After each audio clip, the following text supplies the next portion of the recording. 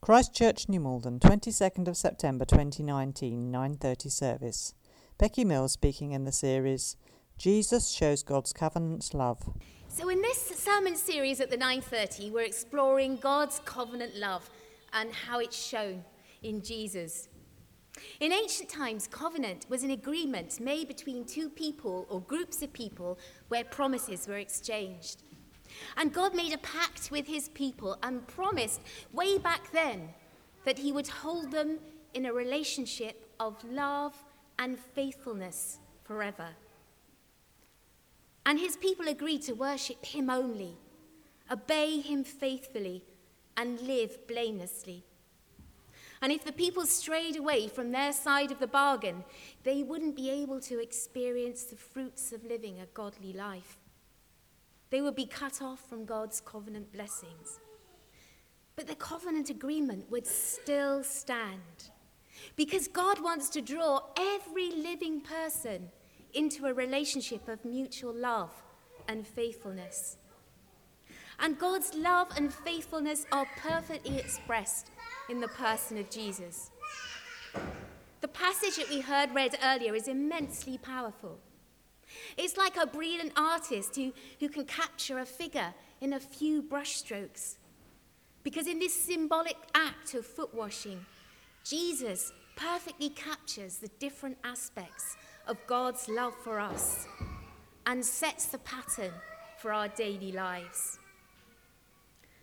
Firstly, it's an act of loving service, anticipating Jesus' self-sacrificial death.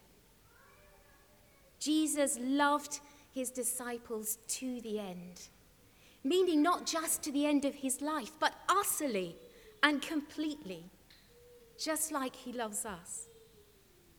He's the servant who stays loyal and faithful to the utmost, even laying down his life for his master.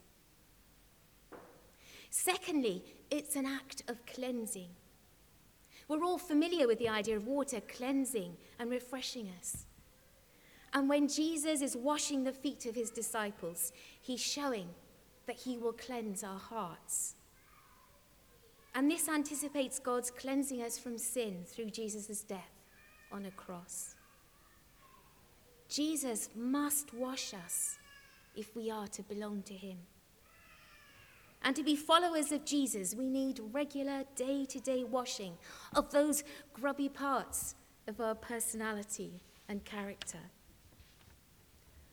Thirdly, and this is the point I would like to major on, the foot washing is an act of intimacy and tenderness, anticipating the God-filled resurrection life we share with one another in the body of Christ and in the wider world. So let's look at the passage itself first and appreciate the wonder of what's going on.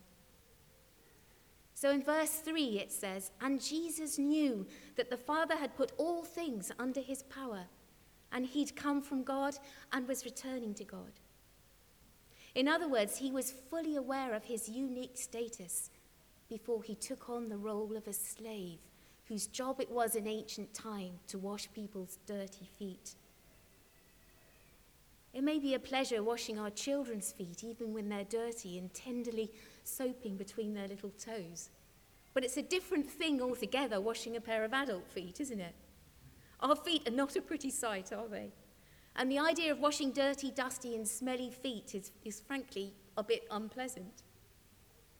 But Jesus, taking off his outer garment, wearing nothing but his flimsy tunic, fills a basin with water, puts a towel around his waist, and starts washing the feet of his disciples. He comes to Peter to wash his feet. Peter looks at him. "You wash my feet." Jesus says, "You cannot understand now, but you will understand later." And Peter says, "No, you shall never wash my feet." Peter has a sense of hierarchy. He has a sense of how society is shaped. There are a few people at the top of the pyramid and an immense number at the bottom. In those days, those at the bottom were women, children, slaves. people with disease or disabilities, people who are mentally ill, tax collectors, prostitutes, people who were poor and destitute, broken and alone. What would you do if an honoured guest appeared in your home and started washing the dishes, washing the floor, and maybe even washing the toilets? What would your attitude be? No, please go and sit down in the living room. We'll get some food ready for you. We want to serve you, not you serve us. We like transactions, don't we? We're uncomfortable with gratuitous kindness. I remember when I moved to our current house, I'd cleaned everything meticulously that I was leaving behind. But the things that were moving with us, the kitchen appliances and all sorts of other paraphernalia, I hadn't been so particular about. But my home group leader at the time insisted on scrubbing the fridge, freezer and cooker inside and out, which was so kind. But also, it was discomforting in a way. The idea of allowing someone else to clean up your dirt. My initial reaction was to resist. And Peter has the same resistance to Jesus kneeling down at his feet. And maybe it's a normal and natural reaction. What is more surprising is the reaction of Jesus. Unless I wash your feet, you have no part with me. In other words, if I cannot wash your feet, you're no longer my disciple. You can't be cleansed and renewed, ready to accept God's love and faithfulness, and equipped to further God's kingdom. Well, then not my feet, my head and my hands also, says Peter. He's a devoted follower of Jesus, but he's panicking, isn't he? He hadn't thought Jesus was going to stake so much importance on the washing of feet. Jesus finishes washing their feet, and then he puts the bowl of water aside, takes off the towel, and puts on his outer garment again. And he says, "Do you understand what I have done for you? You call me teacher and Lord, and rightly so, for that is what I am. Now that I, your Lord and teacher, have washed your feet, you must also wash each other's feet. I have done this as an example for you." Jesus has set a pattern for us to follow. So how are we then to live? Firstly, he's asking us to treat people, especially vulnerable people, like our guests in the night shelter and our friends at Grapevine and the community cafe, with a deep respect. Our hands and not just our voices become vehicles of the love of Jesus. We're physically present for them, ready to serve them with our whole selves. The Word became flesh so that our flesh may become word. Our flesh can reveal to people that they're cherished and loved by God. Jesus, as he knelt down in front of the feet of his disciples, knows that on the following day he will die. But he wants to have a moment with each disciple. When you talk with the whole group, you don't have that individual contact with each person. Jesus wants that contact with each one. He wants to touch them. He wants to touch their feet, to touch them with immense respect, tenderness, and love. There's a moment of communion. There is communion when Jesus says a little later, "Do this in memory of me." But there's also communion when Jesus kneels at their feet. And Jesus washing the feet of the disciples is showing us something else. He reveals to them that each one of them is chosen to continue his mission, just as we are. To announce the good news to the poor, freedom to captives, sight to the blind, liberty to the oppressed, and to announce a year of grace and forgiveness. Jesus came to transform that pyramid into which society is shaped into a body. That pyramid where a few have power and privileges and wealth, and at the bottom is the immense number of the poor and broken. Every one of us here, we exercise power in some way as parents, carers, teachers, group or team leaders, managers, pastors, lay ministers or priests. And Jesus, as he kneels at our feet, is saying, I want you to exercise your authority in love. As a good shepherd who gives his life for his sheep, he wants us to exercise authority with tenderness. It's not easy to be in authority, to help our charges to gradually come to freedom and not be there to control them. Instead, we have to help each one of them to become themselves. So when Jesus is at our feet, he's teaching us how he wants us to exercise authority. Not from the top of the hierarchy, but by being close to people, affirming them, encouraging them, calling them forth to exercise their gifts, helping them to grow. Jesus wants us to be people of the resurrection, people who stand out, people who believe in ourselves and in our gifts, so that we can bring our gifts through the Holy Spirit to one another and to a broken world.